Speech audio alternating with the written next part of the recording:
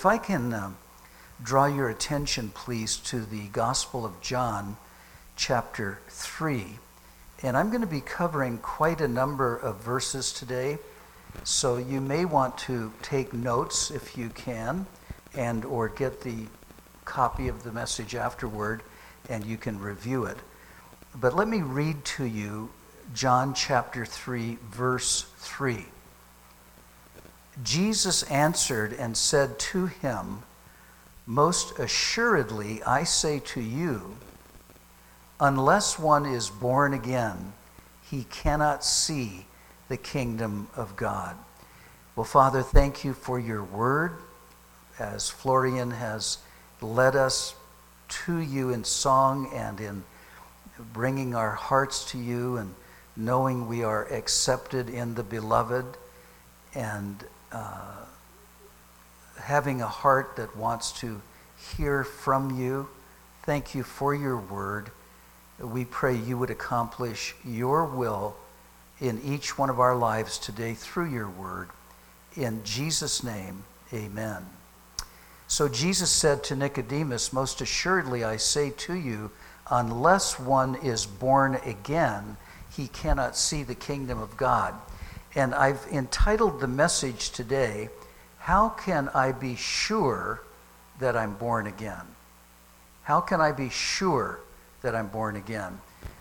Some folks might think, you mean you came all the way from Visalia to deal with that subject? How can I be sure I'm born again when California is on fire and the nation is so troubled, more than we've ever been, and more trouble is going to come Tuesday night and Wednesday and the days ahead, and there's the epidemic that we deal with, and globally it's not any better.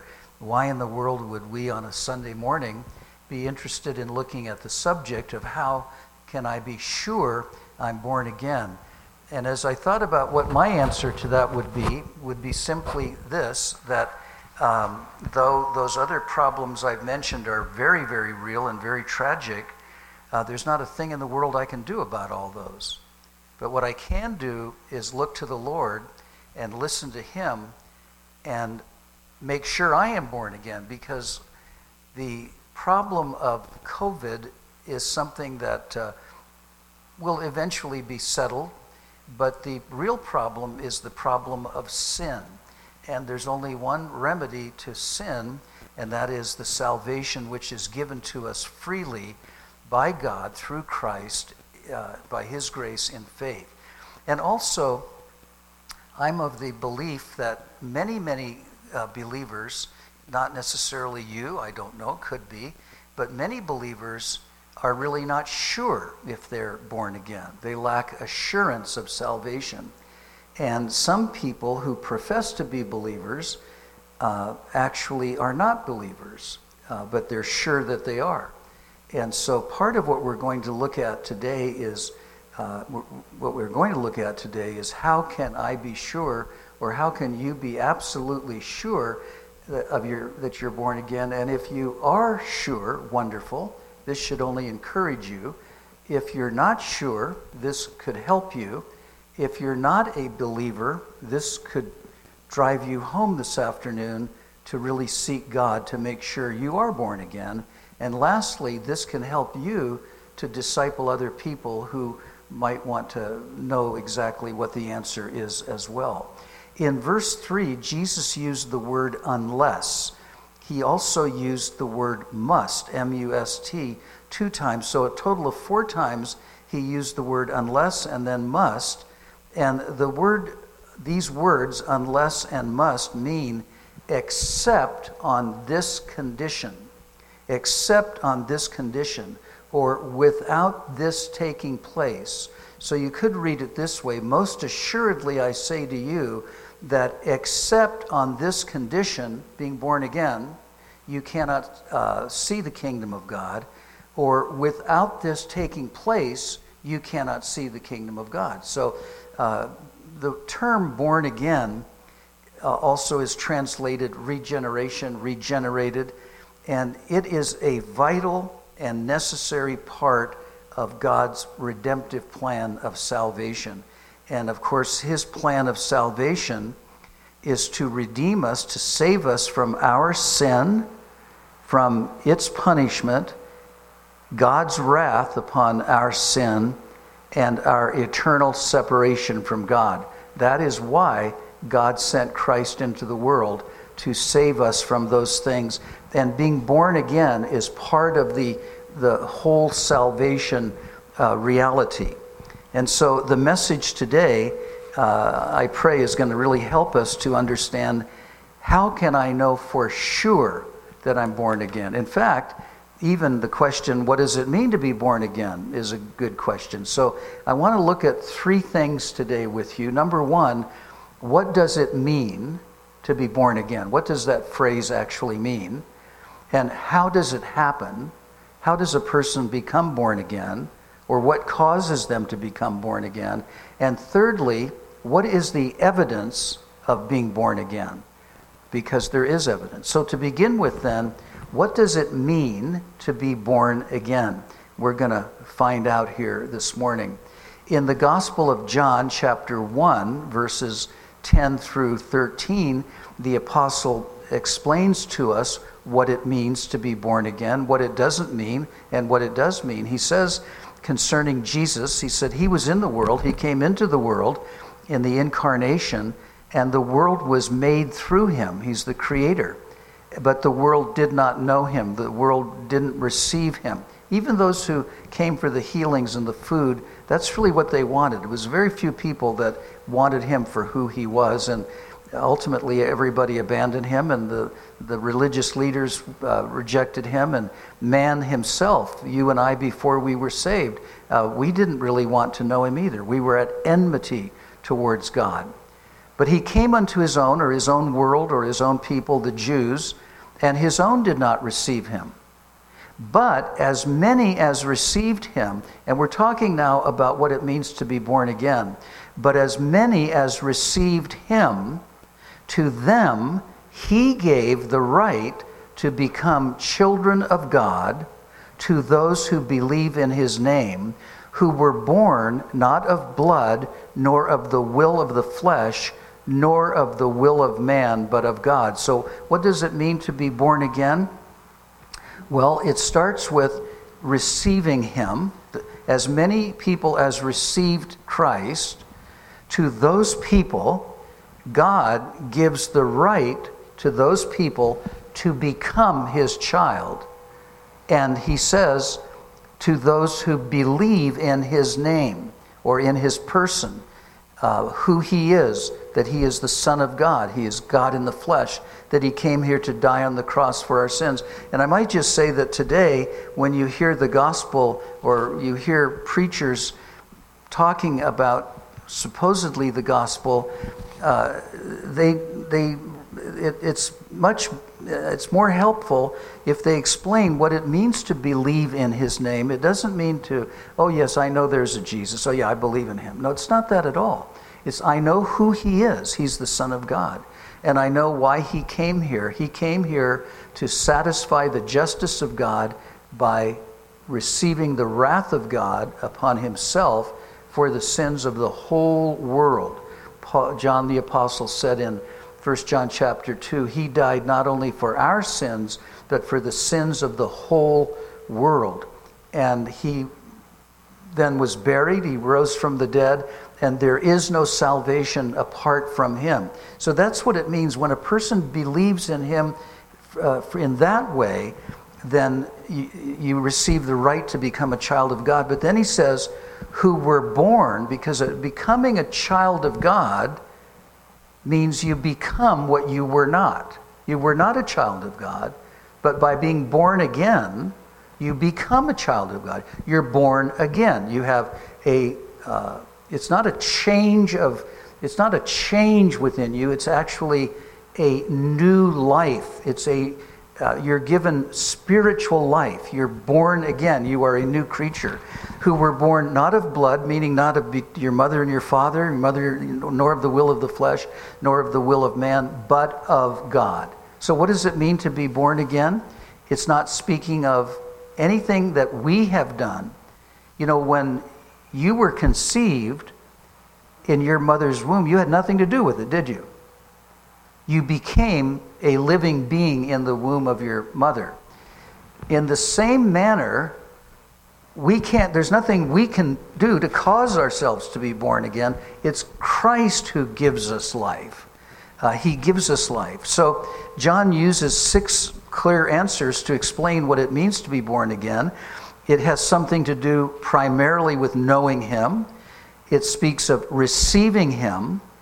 God gives it as a right. It's something that he gives us, and it means you literally become a child of God, and it means being born again happens in those only who believe. You can think of all the people that go to church on a Sunday. There's so many of them that they're churchgoers. They would say, yes, I'm a Christian. Yes, I believe in Christ. But they've never come into a personal relationship with him where they realized who he is and who they are and asking him to save them. So it's not a physical birth. It's not caused by our flesh, nor even by our will. You can't say, well, I'm going to cause myself to be born again. It doesn't work that way. It is of God, not of man. So when we define being born again or regeneration, what does it mean? It's the implanting of a new life in the soul of a human being. It's not changing something. It's implanting a new life. So he's not taking the old and making it better. He's giving a new life. A little bit more of an amplified definition would be something like this. It is the act of God by which a principle of new life is implanted in a man or a woman, with the result that they now have a governing disposition in their own soul where they're becoming holy or set apart to God. So, just like you and I did not cause ourselves to be conceived in the womb of our parents, yes, we believed in Christ, we turned to Christ, and so on. However, being born again is something he does. He put in your soul a new life principle. And in the book of Ephesians, if you want to turn there, or you can just listen, it might be easier for you to listen, Paul really defines the new birth by telling us what we were not and what we've become.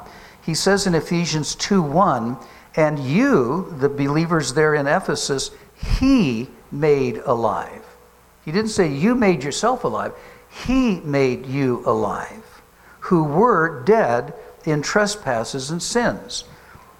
And of course, a dead person can't do anything, but God's alive. He's the one who makes us alive.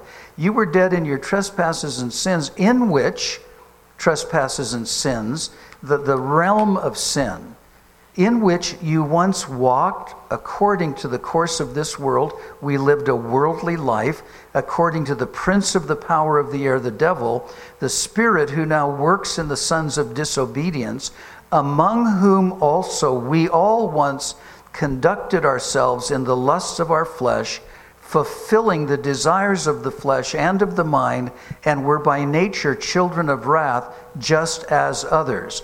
But God, who is rich in mercy, because of his great love with which he loved us, even when we were dead in trespasses, made us alive together with Christ. Remember, Jesus' body was in that grave for 3 days, and then he was raised from the dead, and we are made alive together with Christ.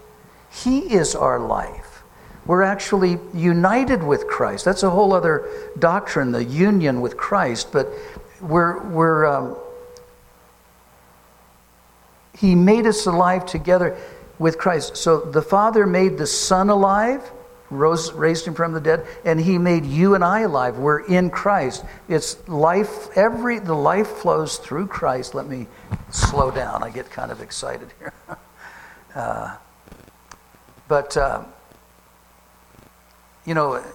Everything is by Christ, through Christ, in Christ, from Christ, for Christ, because of Christ, etc. God in heaven couldn't even look at sinful man because he's holy and we're sinful. So there was a blockage. He couldn't even look at us. So he sent his own son, Jesus Christ, who was perfectly holy, obeyed the law of God completely, went to the cross. He came for that hour. He who knew no sin became sin.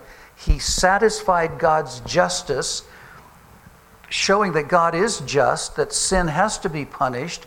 And then he took all of our sins. He paid for our sins. And then whoever will believe in him, then God is able to give you life. Everything, it's like almost like an hourglass, you know. You've got everything, it comes down through something, and then it goes out. And then going back up, we can only go to God through Jesus Christ. He said, I am the way, the truth, and the life. No man comes to the Father but by me. So even when we were, let me just go on. And he raised us up together and made us sit together in the heavenly places in Christ, that in the ages to come he might show the exceeding riches of his grace and his kindness toward us in Christ Jesus. For by grace you have been saved through faith, and that not of yourselves. It is the gift of God, not of works, lest anyone should boast. Listen now, think about this. When you run into somebody who's full of themselves, which of course we've all been that way, or maybe just we haven't, but everybody else has. You're with somebody who's full of themselves, and what are they doing? They're talking about themselves, right? They're boasting. And, initially go, oh, okay, but they go on and boasting, and then the next time you see them, they're boasting, and after a while you go, well, this is all about you. So can you imagine in heaven, if heaven was filled with boasting? We say, well, why are you in heaven? Oh, well, let me tell you what I did to get here. And then everybody, and there's zillions of people in heaven, everybody you'd meet would tell you what they did to get there. Instead of, it's the Lamb of God who caused us to be born again. So we're his workmanship. We've been created in Christ Jesus. He's given us new life. So that's just a little attempt, if you will, to talk about what does it mean to be born again. It is the implanting of a new life in the soul. One good little illustration, and I'm not a farmer, so I'll try this, but if you have some pear trees that are of a certain type of pear, but you want them to become like a different kind of pear, what do? You take something from that tree, right, and you carve out a portion of this tree, and you wed it into that, don't you? You wrap it up, don't you? And then you do everything you can to cut off the branches that grow from the first tree, and you're encouraging the stuff to grow now from what was added, right? So something was added to that old tree. It didn't change that tree, it was an addition. That's a little bit of an example about it, so that's what it means. And then secondly, well, how does being born again happen? How does it happen? As noted, it's not something we cause to happen. We don't say, well, I'm going to be born again. The Bible doesn't say that. In other words, we cannot make ourselves born again. You just can't. In Titus, in chapter 3, Paul states that it is a work of the Holy Spirit. The question is, and the point is, how does being born again happen? Well, it's not something we do, but here's what Paul says in Titus chapter 3, similar to what he said in Ephesians 2, reminding the people in Crete of what they were before they were saved, like what they were before they were saved in Ephesus. He said to Timothy, or to Titus, excuse me. He said, Titus, you remind the people to be subject to the authorities, the rulers. They should obey them, and the people should be ready to do every good work. They shouldn't speak evil of one another. They should be peaceable, gentle, showing all humility to all men. For we ourselves also were once foolish, disobedient, deceived, serving various lusts and pleasures, living in malice and envy and hateful and hating one another. But when the kindness and the love of God, our Savior, toward man appeared, not by works of righteousness which we have done, but according to his mercy, he saved us through the washing of regeneration and the renewing of the Holy Spirit. Regeneration means you're bringing something new. It's new life. So how does it happen? How does being born again happen? Well, it happens after, it says, when the kindness, everything that, every good and perfect gift comes down from the Father. He gets all the credit. And I, as you grow in your walk with the Lord over the years,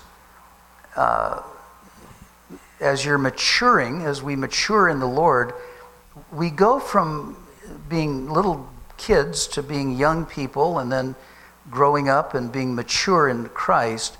And as we mature, we have a growing appreciation for the fact that God deserves all of the honor, all of the praise, all of the power, because he is the one who has saved us.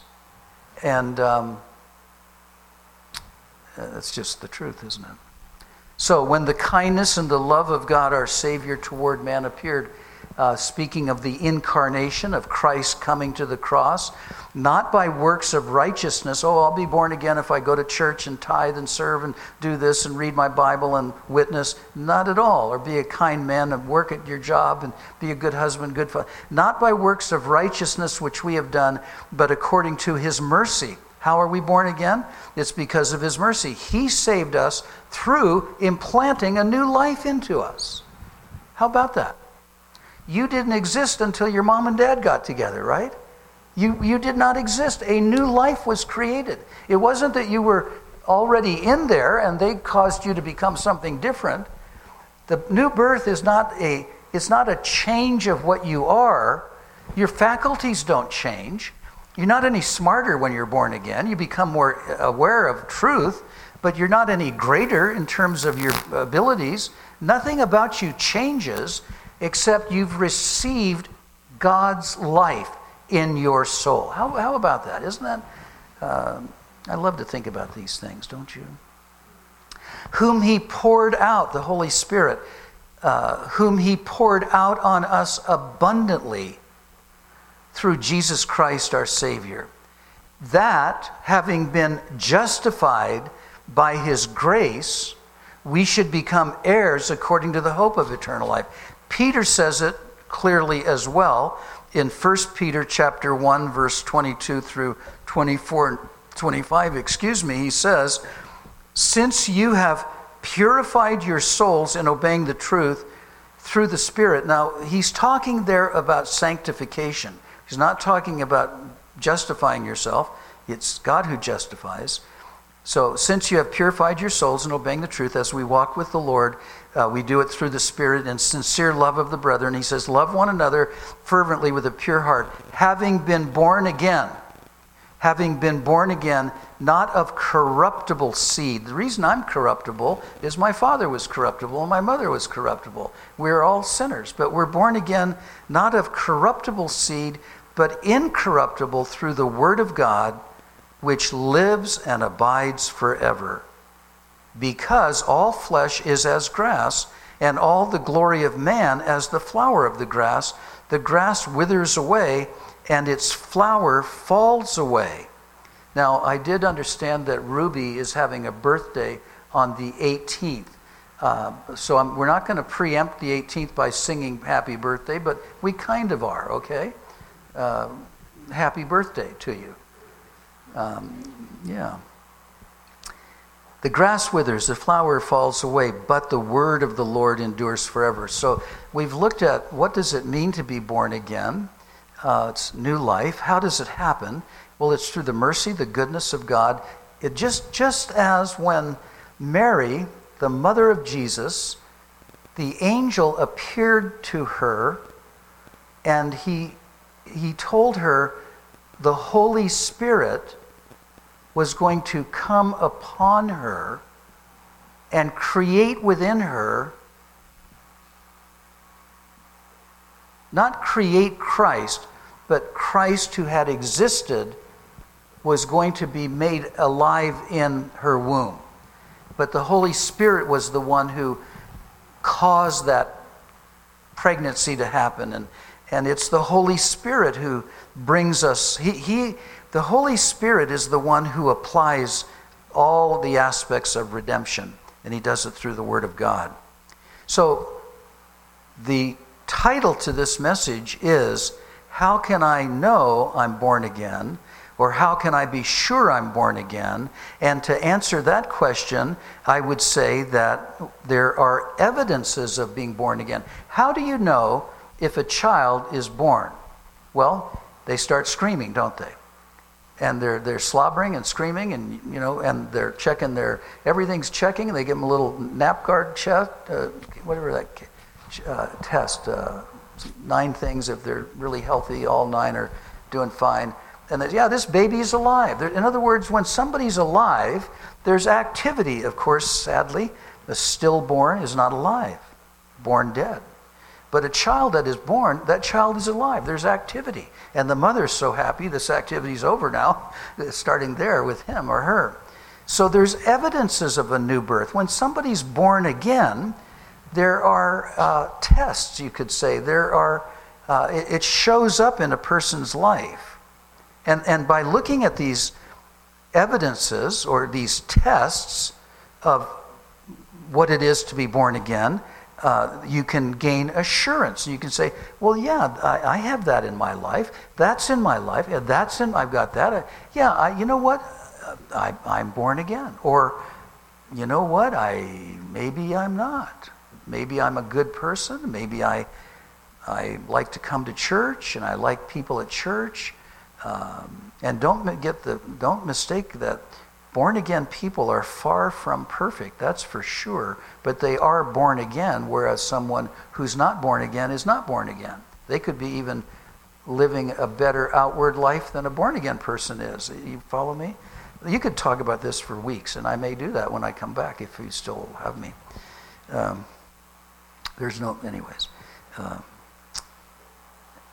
The Bible gives us ways to test ourselves to see if we're born again. You know, when you go to Disneyland, or you did, and you were little, or you took your grandchildren, they had to stand there. Are they this high? In other words, they had to be this high in order to know that they could go. So there's a test, or there are results of being born again. We've noted that when a child is conceived in the womb, it is alive, but it's actually regenerated, and when it is born, that's the new birth, and there are evidences of being born. There's movement, sound, crying, heartbeat. There's no question that child is alive, and there's no question a born-again person is born again. There are evidences, there are results that are found in the life of a born-again person. So let me just start with this, going back to this general principle. Regeneration, as we have looked at, is the implanting within us of a principle of spiritual life. When Adam and Eve were created, they had life, they had fellowship with God, and when they disobeyed God, they died, and they lost that spiritual connection with God. So that's the general principle. He gives us spiritual life. And life is something that always shows itself. The baby, as we've mentioned, and you cannot have life without some kind of manifestation of that life that is as true of spiritual life as it is of any other form of life. You know, if the paramedics, they go and they oh, yeah, he's alive, he's still alive. There's evidence, he's still, oh, no, not alive. So the Bible has many tests that are put before us in order to help us know whether we are truly regenerated or not.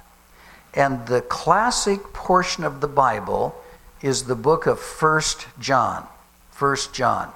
And there's a lot more we could go through, but we can't because of time here today. But that's one of the finest letters in the Bible, because you could even entitle that book, The Tests of Life. So, the book of 1 John is a book of tests, just like the Beatitudes are a test. And to look at some of these, I want to talk to you about 4 of them. There are other subsidiary tests, but we can't deal with those at the moment. The first test is this. This may seem rather redundant to you, but you have to think carefully here. The first test is found in 1 John chapter 4, verses 1 and 2. And that is, it's the test of believing that Jesus is the Christ. That Jesus is the Christ. John said, "Beloved, believe not every spirit, but try the spirits, whether they are of God. Hereby we know the Spirit of God, every spirit that confesseth that Jesus Christ is come in the flesh is of God, and every spirit that denies is not of God." So, that Jesus is the Christ is a tremendous statement. It's speaking of the full teaching about who Christ is, and it means that you believe that he is indeed eternal God, one of 3 persons that make up the Trinity. Let me apply this to religious groups. Think about different cults. Like, you could just pick your cult because they're all the same. And you'll see how vital that statement is, believing that Jesus is the Christ. You see, it's not enough for people in a cult to praise Christ or even to say he's the Son of God. You must believe that he is Jehovah. This is amazing. God became a man. He retained his deity, but he became a man. God came to the earth. The cults don't believe that. They don't believe that he's co-equal, co-eternal with the Father, that he's the second person in the Blessed Trinity. The Bible says the Word was made flesh and dwelt among us. It's that doctrine of the person of our Lord and Savior Christ. And John, in his these 5 chapters, he just says it over and over again. In fact, he says in one other place here in 1 Corinthians, he says, Whoever believeth that Jesus is the Christ is born of God, and everyone that loveth him that begat loveth him also that is begotten of him, and so on." And Paul said the same thing in 1 Corinthians. No man can say that Jesus is the Lord but by the Holy Spirit. You have to have new life to be able to say that, and you can't have new life unless you believe that Jesus is the Christ. They go together. You don't cause it, but they do go together. The second test is found in 1 John chapter 2, verse 3. The second test is the test of keeping the commandments. Here's what John says, "And hereby we do know that we know him if we keep his commandments." And he is going to describe what those commandments are. Now, he's not talking here about keeping the 10 commandments in order to be saved, but rather a born-again person walks with Christ. They want to obey Christ. Just like Jesus, when he was here, he always obeyed his Father. We can't always obey him. Florian said that when I surrender all, I have to check myself. We're all the same. But the Christian is a person who's keeping God's commandments. We repent, we get back on track, we want to keep his commandments. You'll find this issue of keeping the commandments in every part of the epistle of 1 John. For example, in 1 John chapter 5, verse 3, "For this is the love of God, that we keep his commandments." This is what God's love does in a person. And his commandments are not grievous. He sometimes calls it doing righteousness in 1 John 2:29. And here's a way to distinguish between the child of God and the child of the devil. John says, and not only that, not only does this child of God, this person who is born again, keep the commandments, to him the commandments are a delight. God's commandments are not burdensome. We love the Lord. Now, if we're out of fellowship with him, God seems like a burden because we're out of fellowship. But when we're walking, we love the Lord. We love him. A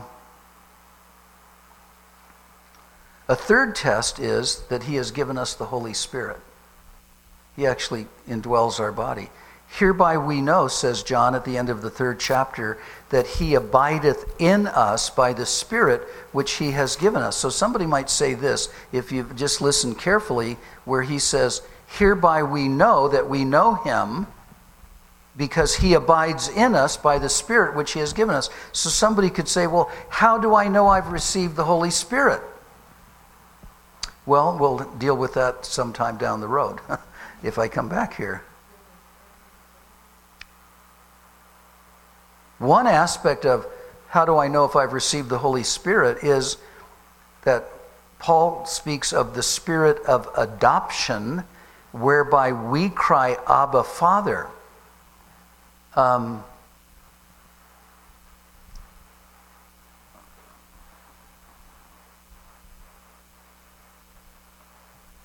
In Galatians chapter 4, verse 6, it says, "God sent forth the Spirit of his Son into your hearts, crying, Abba, Father."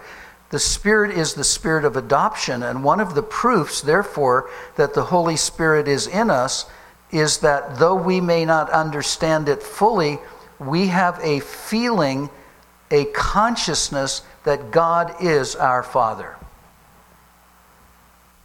He's no longer just God, but he's our Father. And we can say with the disciples, "My God, my Father." The last test is that we love other Christians. In 1 John chapter 3, verse 14, it says, "We know that we have passed from death unto life because we love the brethren." And that is a wonderful test, isn't it? And again, that's something that we could talk about, a lot, and I hope we get to down the road.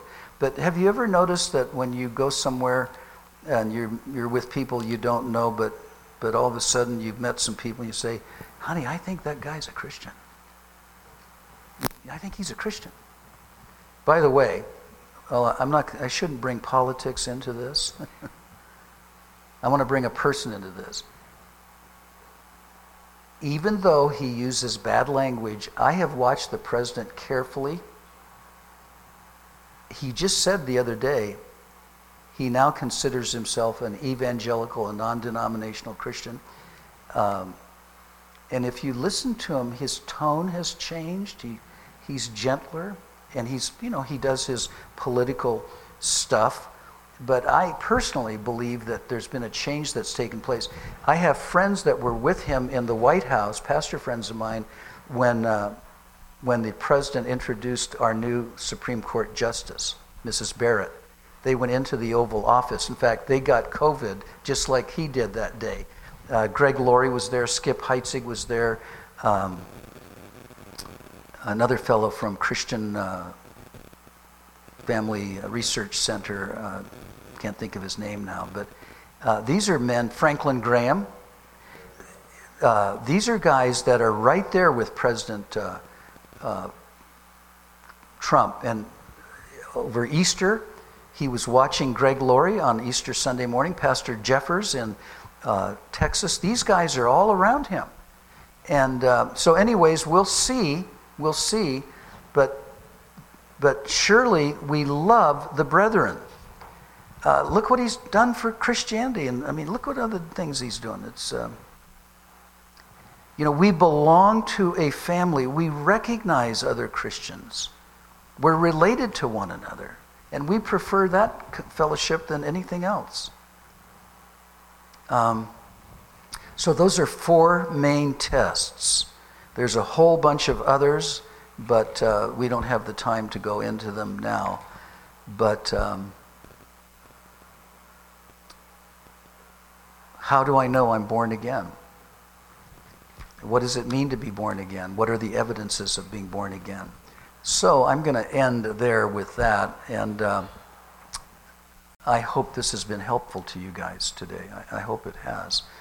You might want to watch the message one more time. But in light of that, do we have the communion elements here? We'll pass them out. And you wanted me to finish this part of the service? Is that correct? Okay, thank you. Yes. Could you read Ephesians 1:13? Ephesians 1:13. I sure can. It's my favorite book in the whole Bible, Ephesians.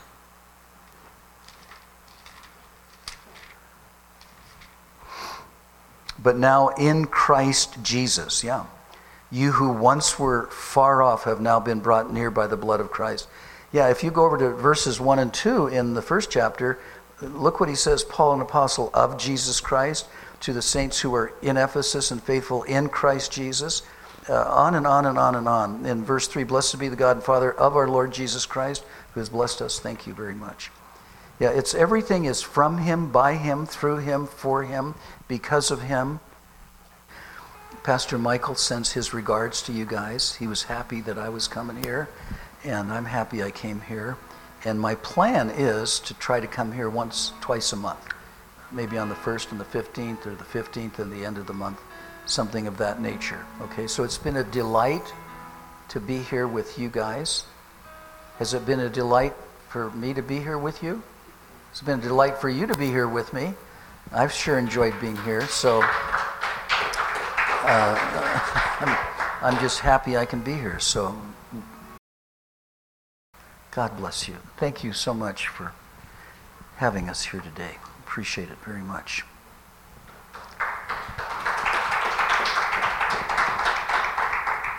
We all want to thank you for listening. If this message has blessed you, as we all pray that it has, send the link to this podcast to your friends. Working together, we can get Michael's teaching of the whole of God's inerrant word to all those who hunger to hear it. If you would like to see this ministry expand to reach even more of the broken and lost, if you have questions, comments, and prayer requests, email us at coahpodcast@gmail.com.